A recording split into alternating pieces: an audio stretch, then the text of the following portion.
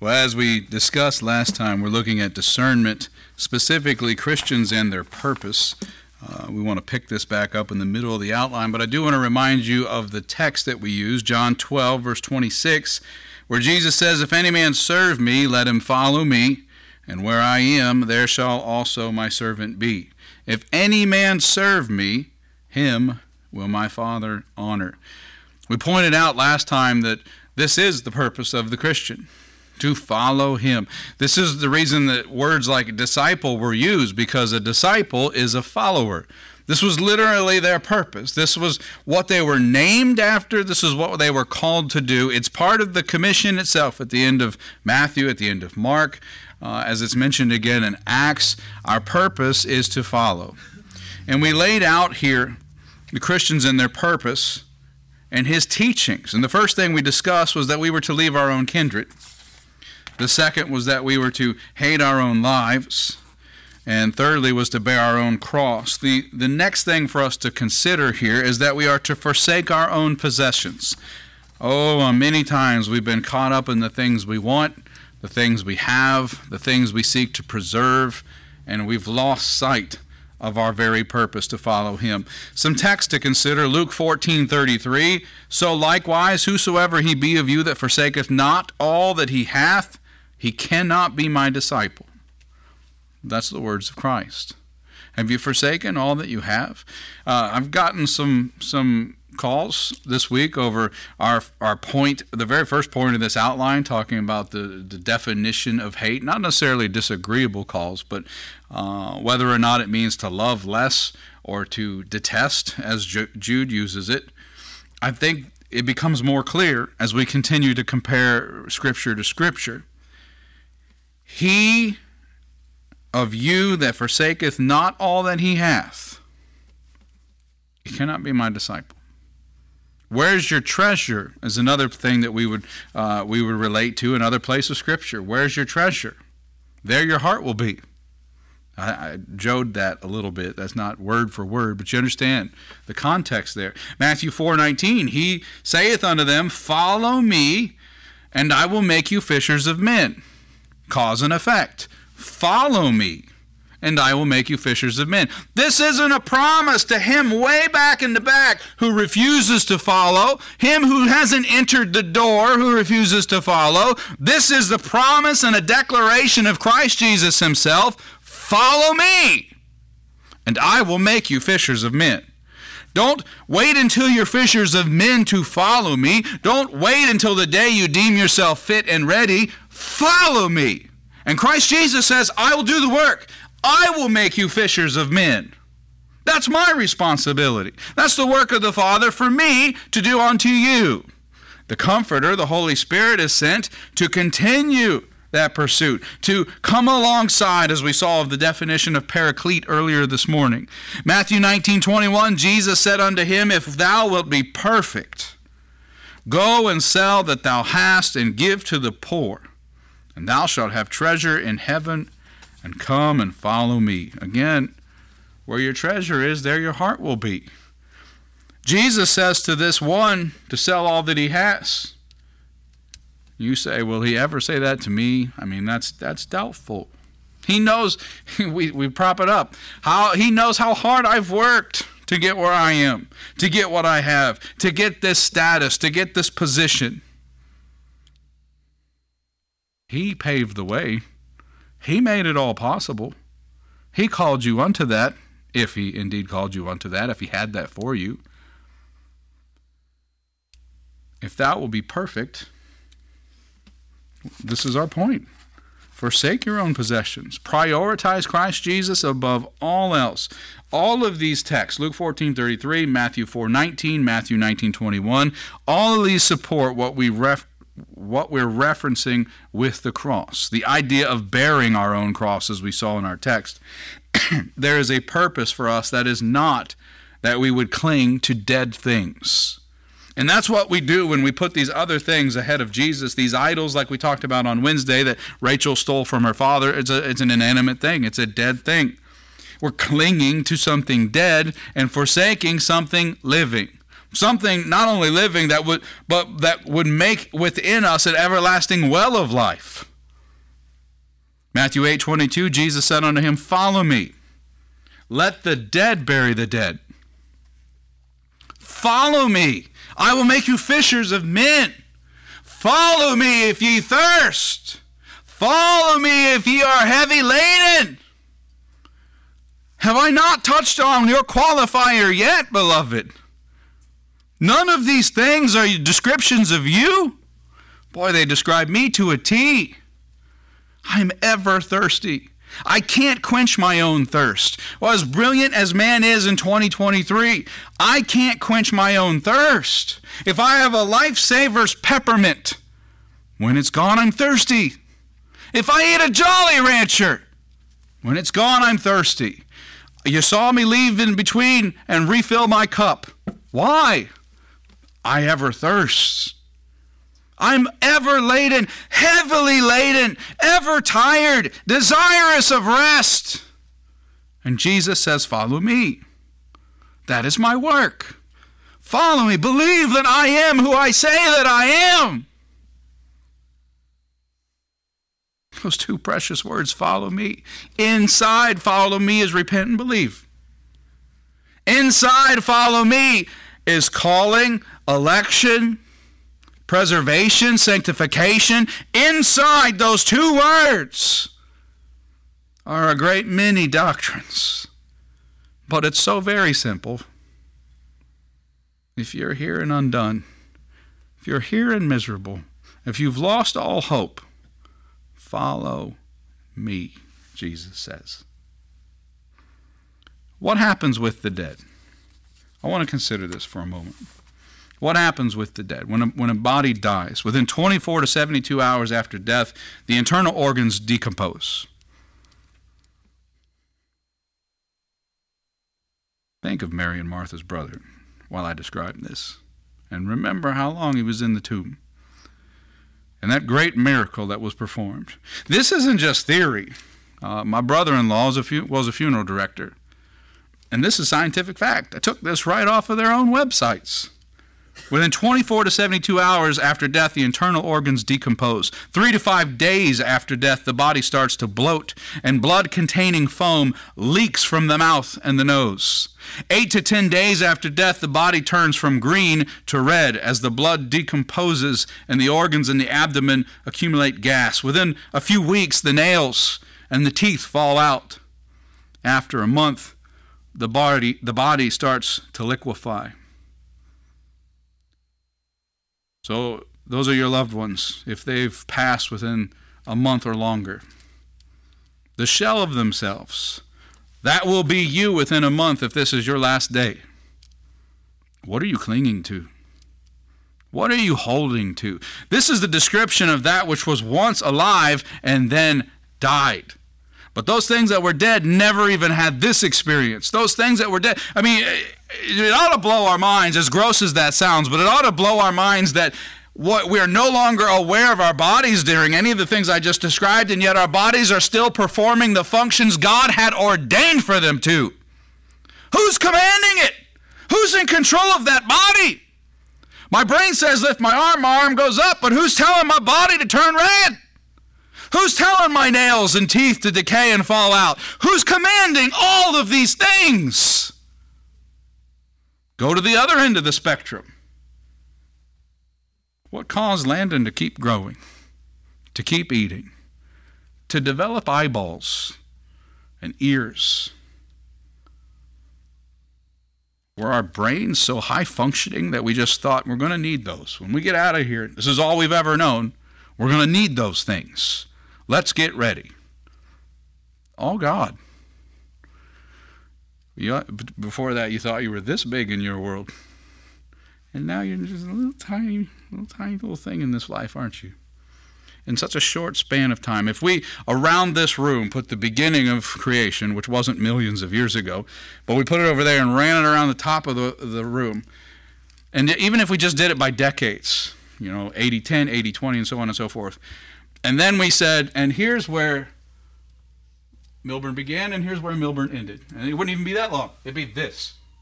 And the same for the oldest of us. We would not span past one single panel in this room as far as the panels of the history of mankind. What is your impact?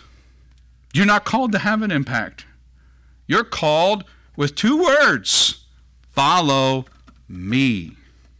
Don't worry about your impact, your carbon footprint. This is the obsession of man, the obsession of the world. How will we be remembered? You're not likely to be. How will we be remembered? Why would you want to be?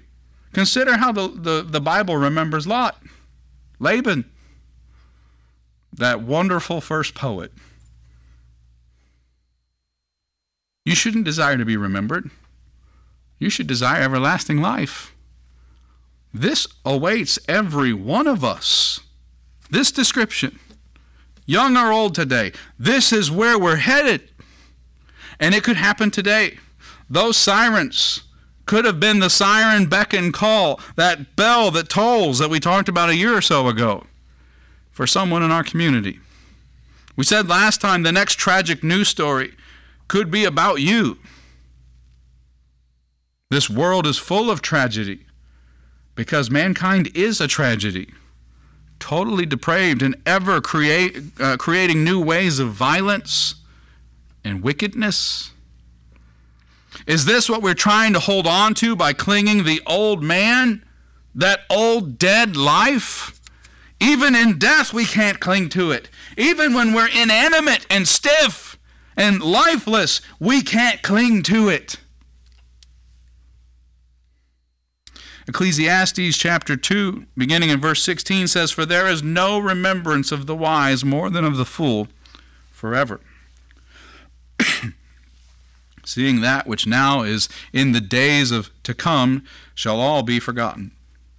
And how dieth the wise man? As the fool. Therefore I hated life, because the work that is wrought under the sun is grievous unto me, for all is vanity and vexation of spirit. Yea, I hated all my labor which I had taken under the sun, because I should leave it unto the man that shall be after me. And who knoweth whether he shall be a wise man or a fool? Yet shall he have rule over all my labor wherein I have labored, and wherein I have showed myself wise under the sun. This is also vanity. Therefore I went out about to cause my heart to despair of all the labor which I took under the sun. For there is a man whose labor is in wisdom and in knowledge and in equity. Yet to a man that hath not labored, therein shall he leave it for his portion. This also is vanity and a great evil.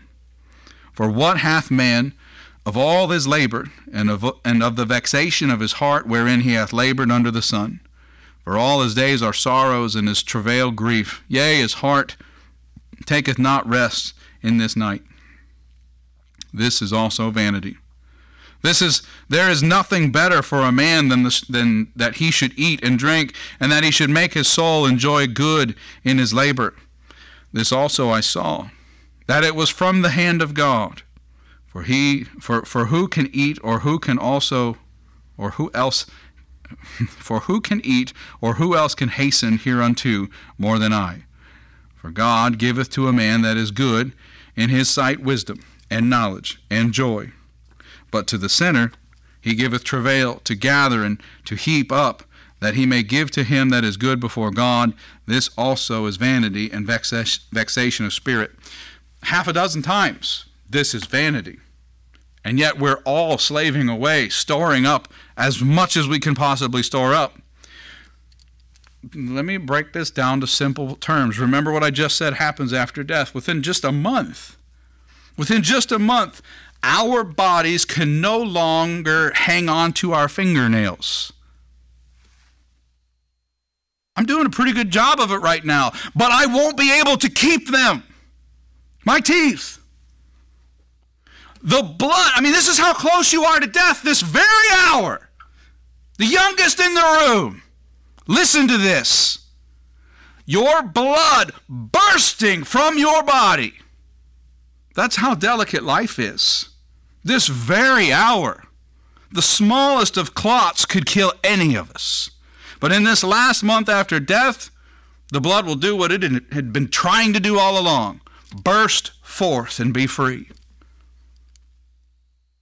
You are nothing in comparison to all this. You are not able to deliver yourself, because by this description, you're not able to contain yourself. And it is you yourself that has inherited hell. It is you, your depravity, that has earned that death sentence, and you can't contain yourself. This is just a physical description. You would think being dead, finally everything's at rest, and yet the body is still in motion, still dying. And we haven't even discussed the soul of this one dying, this one dead after 30 days, as the body continues to expel and deteriorate and not be able to contain itself. The soul is either in heaven rejoicing, giving no thought to that body left behind, rejoicing for the new one that he or she's been given. And those who remain lost, they would gladly take that suffering over where they're at. Gladly take that suffering. A lot of what's described there is true of the leper. A living leper. A lot of what we just described, they are experiencing living. And we know from our talk about lepers in the past that that's a picture of sin. And what it does to the body is what it has done to the soul. But that one in hell would gladly take that leprosy, gladly take that death, that first one, over what they will experience before being cast into the lake of fire. This is a very serious matter. This is not a light thing. You are not able to hold yourself up. You are not able to deliver yourself. I don't care if you're the strongest man or woman on the planet. These aren't physical wages. This is spiritual warfare. Things that are unseen. Angels among us as we preach the word of God now, and devils among us as we try to go about our daily lives. You're not strong enough. Hear me. You are not strong enough. Maybe more appropriately, you're not arrogant enough. You can't be proudful enough or puffed up enough to survive what you have already written a check for. Consider Luke 12, verses 22 through 40. And he said unto his disciples, Therefore I say unto you, take no thought for your life, what ye shall eat, neither for the body what ye shall put on. The life is more than meat, and the body is more than raiment. Consider the ravens, for they neither sow nor reap, which neither have storehouses nor barn, and God feedeth them. How much more are ye better than the fowls? And which of you, with taking thought, can add to his stature 1 cubit? If ye then be not able to do that thing which is least, why take ye thought for the rest? Consider the lilies, how they grow. They toil not, they spin not, and yet I say unto you that Solomon in all his glory was not arrayed like one of these. And it's likely we were just reading his very confession of that a moment ago.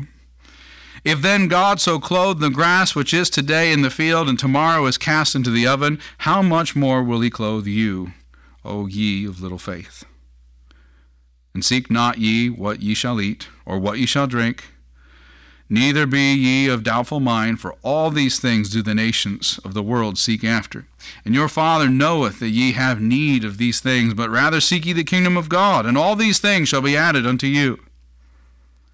Or, to put it more short fashion, follow me. He goes on, Fear not, little flock, for it is your Father's good pleasure to give you the kingdom. Oh, praise the Lord. If not for his good pleasure, all of us would do way more than decompose. All of us sentenced to hell. All of us judged unworthy. But it is his good pleasure. It is his mercy that any be saved.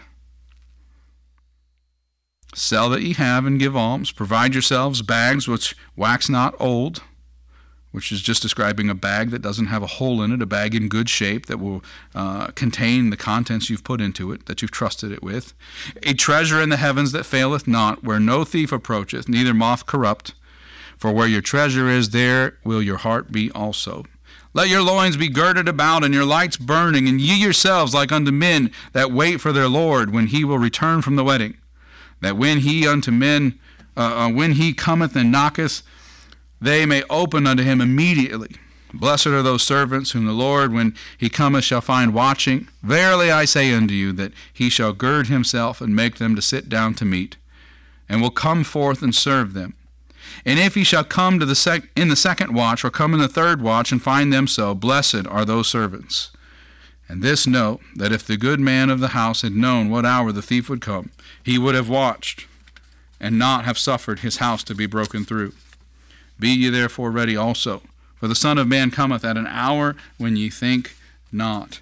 Beloved, forsake your own possessions. Your own possessions are an anchor unto your soul. If you're born again and your possessions have such high priority, then I assure you no one truly knows you're saved. If you're born again and your prize is your pride or your level of establishment, repent. And you can't repent fast enough, because it's going to weigh you down.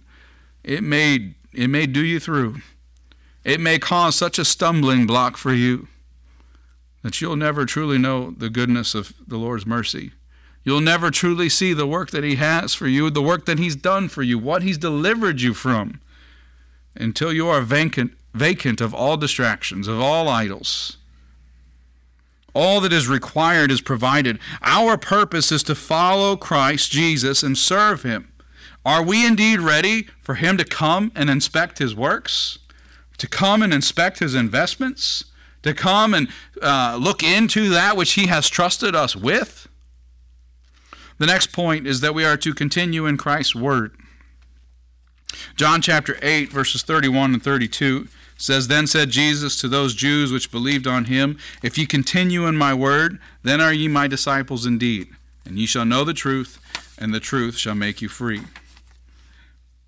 We are to continue in the purpose we have explained thus far with the hope of this truth. Let us consider the truths of the Lord expressed during his ministry that we've seen in our afternoon study. Truth would not be something the born again would fear, for it would be a confirmation of the light that is within them. Consider John 3, verses 18 through 21. He that believeth on him is not condemned, but he that believeth not is condemned already, because he hath not believed in the name of the only begotten Son of God. And this is the condemnation. This, beloved, is the condemnation. And I know I've said it a lot in the last 2 months, but this is the condemnation. And if you're born again, it says in Scripture, there is therefore now no more condemnation. But this is the condemnation, that light is come into the world, and men love darkness rather than light, because their deeds were evil. Light came to the doorstep of man and was rejected. That's what Jesus reveals to Nicodemus here. For everyone that doeth evil hateth the light, neither cometh to the light, lest his deeds should be reproved. But he that doeth truth cometh to the light, that his deeds may be made manifest, that they are wrought in God. Truth would be an essential to worship itself. Jesus, in the very next chapter, in John 4, verses 19 through 24, points this out to the Samaritan woman. The woman saith unto him, Sir, I perceive that thou art a prophet. Our fathers worshipped in this mountain, and ye say that in Jerusalem is the place where men ought to worship. Jesus saith unto her, Woman, believe me, the hour cometh when ye shall neither in this mountain nor yet at Jerusalem worship the Father. Ye worship ye know not what. We know what we worship, for salvation is of the Jews. For the hour cometh, and now is, when the true worshippers shall worship the Father in spirit and in truth, for the Father seeketh such to worship him. God is a spirit, and they that worship him must worship him in spirit and in truth. So why does it matter what denominational institution you sign up with, what church you attend to? I don't like to use what faith you are. That's a very different thing. As we expressed this morning, faith is a doctrine. It's not a badge or a membership card. So what's the difference? It's very important that we worship God in spirit and in truth. We read that in John 4. If we kept reading in John 3, he says something very similar. You wouldn't understand our words. If I told you in worldly terms, you wouldn't understand it. I tell you now in spiritual terms, and you don't understand it. He says ye must be born again. Ye must be given new understanding. And then what? Ye must follow me. And if following me means you leave all that you ever knew, sayonara. If following me means you're going alone, there's been a great many solos in this world. If following me means you're going to look like a weirdo, you're going to be persecuted by family, by friends, then you and me, let's eat lunch this week, because that's already happened. And that's not the first. And I won't be the last. If following me is following the Lord, then like he did for me, he's going to bring you to the truth. He's going to equip you to start to recognize error, and he's going to continue to lead you to where he would have for you to be. We talked before about how a semi-trailer in motion is easier to turn. It's easier to direct. But one that's parked, I mean, man, you could tug on that wheel. You can try and push on the side of the truck. You're probably not going to get it anywhere. This is why he gives us two words. Follow me. This is an individual in motion. I don't know exactly where Jesus is going, but he seems to be calling me from that direction. Then follow him. And if he's over there, when you're following him, you'll keep hearing his voice and he'll keep leading you. Follow him. It is entirely different to say, I'm safer right here. I don't want to join. I don't want to wear their hat. I don't want to acknowledge that I'm part of that. I don't want to be seen going in and out of those doors, those hyper-Calvinists that they are. So I'm going to stay right here. What's the trivia question answer on that little island outside? No, beloved. What happens to little islands?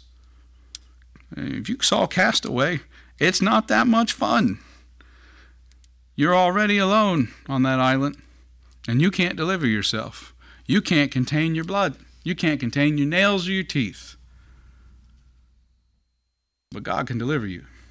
God can make you fishers of men. God can bear your burden because his burden is light. You thirst? Come unto me, he says. He'll solve that problem. Well, how's he going to solve it? Follow after him. You may never know how he solved it, but he'll solve it. How will he use you? Follow after him. Find out. Well, if I follow after him, that's our favorite response as men, isn't it? Well, if I follow after him, this is channeling Dad because I can feel it. If I follow after him, it's going to be my way. If I follow after him, I'm going to do it like this. If I follow after him, it's going to be at my pace. At your pace, you might trip and fall. You try your pace. Maybe a great roaring lion will be behind you. I bet your pace changes. And if your pace is going in the wrong direction, I bet there'll be a great flood. Now I'm speaking in type, of course, but that's how God directs. Look at the Bible. Understand the trials that his people went through. Esther said, I won't go under the king. The scepter's not been lifted. Mordecai says, your people perish. Mordecai says that when we are delivered, because God will deliver his people, you will not be discernible amongst the rubble, amongst the Persians. Stand ye this day. Something changed. She began to move. And she said, if I perish, I perish. And God's people were delivered. What changed? She followed. She moved. She repented, believed, called. All the things I said was tied into those two little words. She adhered to God's command. We should find comfort in this truth. We should recognize the voice of our Father because we followed after him in the wilderness, in the darkness, when we could not see, but we could only hear and feel, and knew that he was there, felt his warmth, saw his light, We knew where we shouldn't go, so we went after him. I pray that the challenge I issued last week to abhor that which is evil and to desire and seek after that which is righteous, I pray that was a blessing. I pray that you took it seriously. If not, do it again. Do it again. Didn't do it last week, do it now. See how toxic our lives have become. See how dangerous it is to be living in this world. Repent and believe and follow after Christ Jesus. Heavenly Father, Lord, we thank you once more for the opportunity to preach and teach your word. Father, we ask, Lord, that you would use this message, use these words not as my own but as yours, that you would increase, that I would decrease. And it's not my desire that folks become Baptists. It's not my desire that a multitude be baptized and join this church. That's not the purpose of this writing. My heart's desire is that I've been found faithful. I would be greatly overjoyed if lost sinners were made to repent. And they go and join another church, but they're following after you. If you've truly saved them, I know that I can trust that to you. Father, the lost that are in my family and my heart and my work life, my neighbors, give me the faith, Father, to give them the gospel. Not for my sake, but for theirs. Give us the ability, Father, to die unto ourselves, to be of no reputation, to look at our things as expendable, but our souls as a great treasure. Help us, Father, to indeed value everlasting life the way that we should, to understand that the time we have remaining is fleeting. And that's if the rapture doesn't come immediately. That's just if we die, if we perish. The rapture could be upon us before I finish this sentence. There is not time for us to wait for a more convenient season. There is not time for us to only allow ourselves enough study, enough consideration to be, quote unquote, almost persuaded.